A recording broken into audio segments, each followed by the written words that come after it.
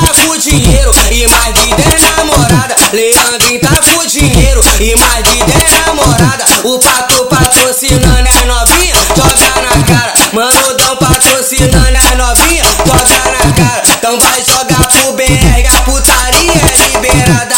Joga pro menor jeito, a putaria é liberada.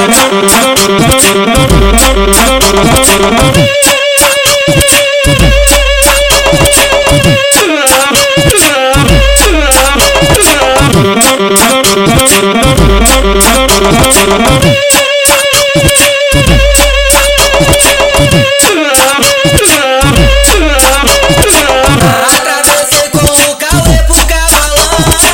Hoje tem resenha com as piranha e com os irmãos. É muita bebida, muita maconha. Elas sentando na piroca sem vergonha. Muita bebida, muita maconha.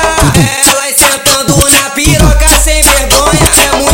É muita putaria, é muita cachorrada. O Kauê tá com dinheiro e mais de 10 namorada. Tigre Bala tá com dinheiro e mais de 10 namorada. Leandrinho tá com dinheiro e mais de 10 namorada. O Pato patrocinando as novinha, joga na cara. Manudão patrocinando as novinha, joga na cara. Então vai jogar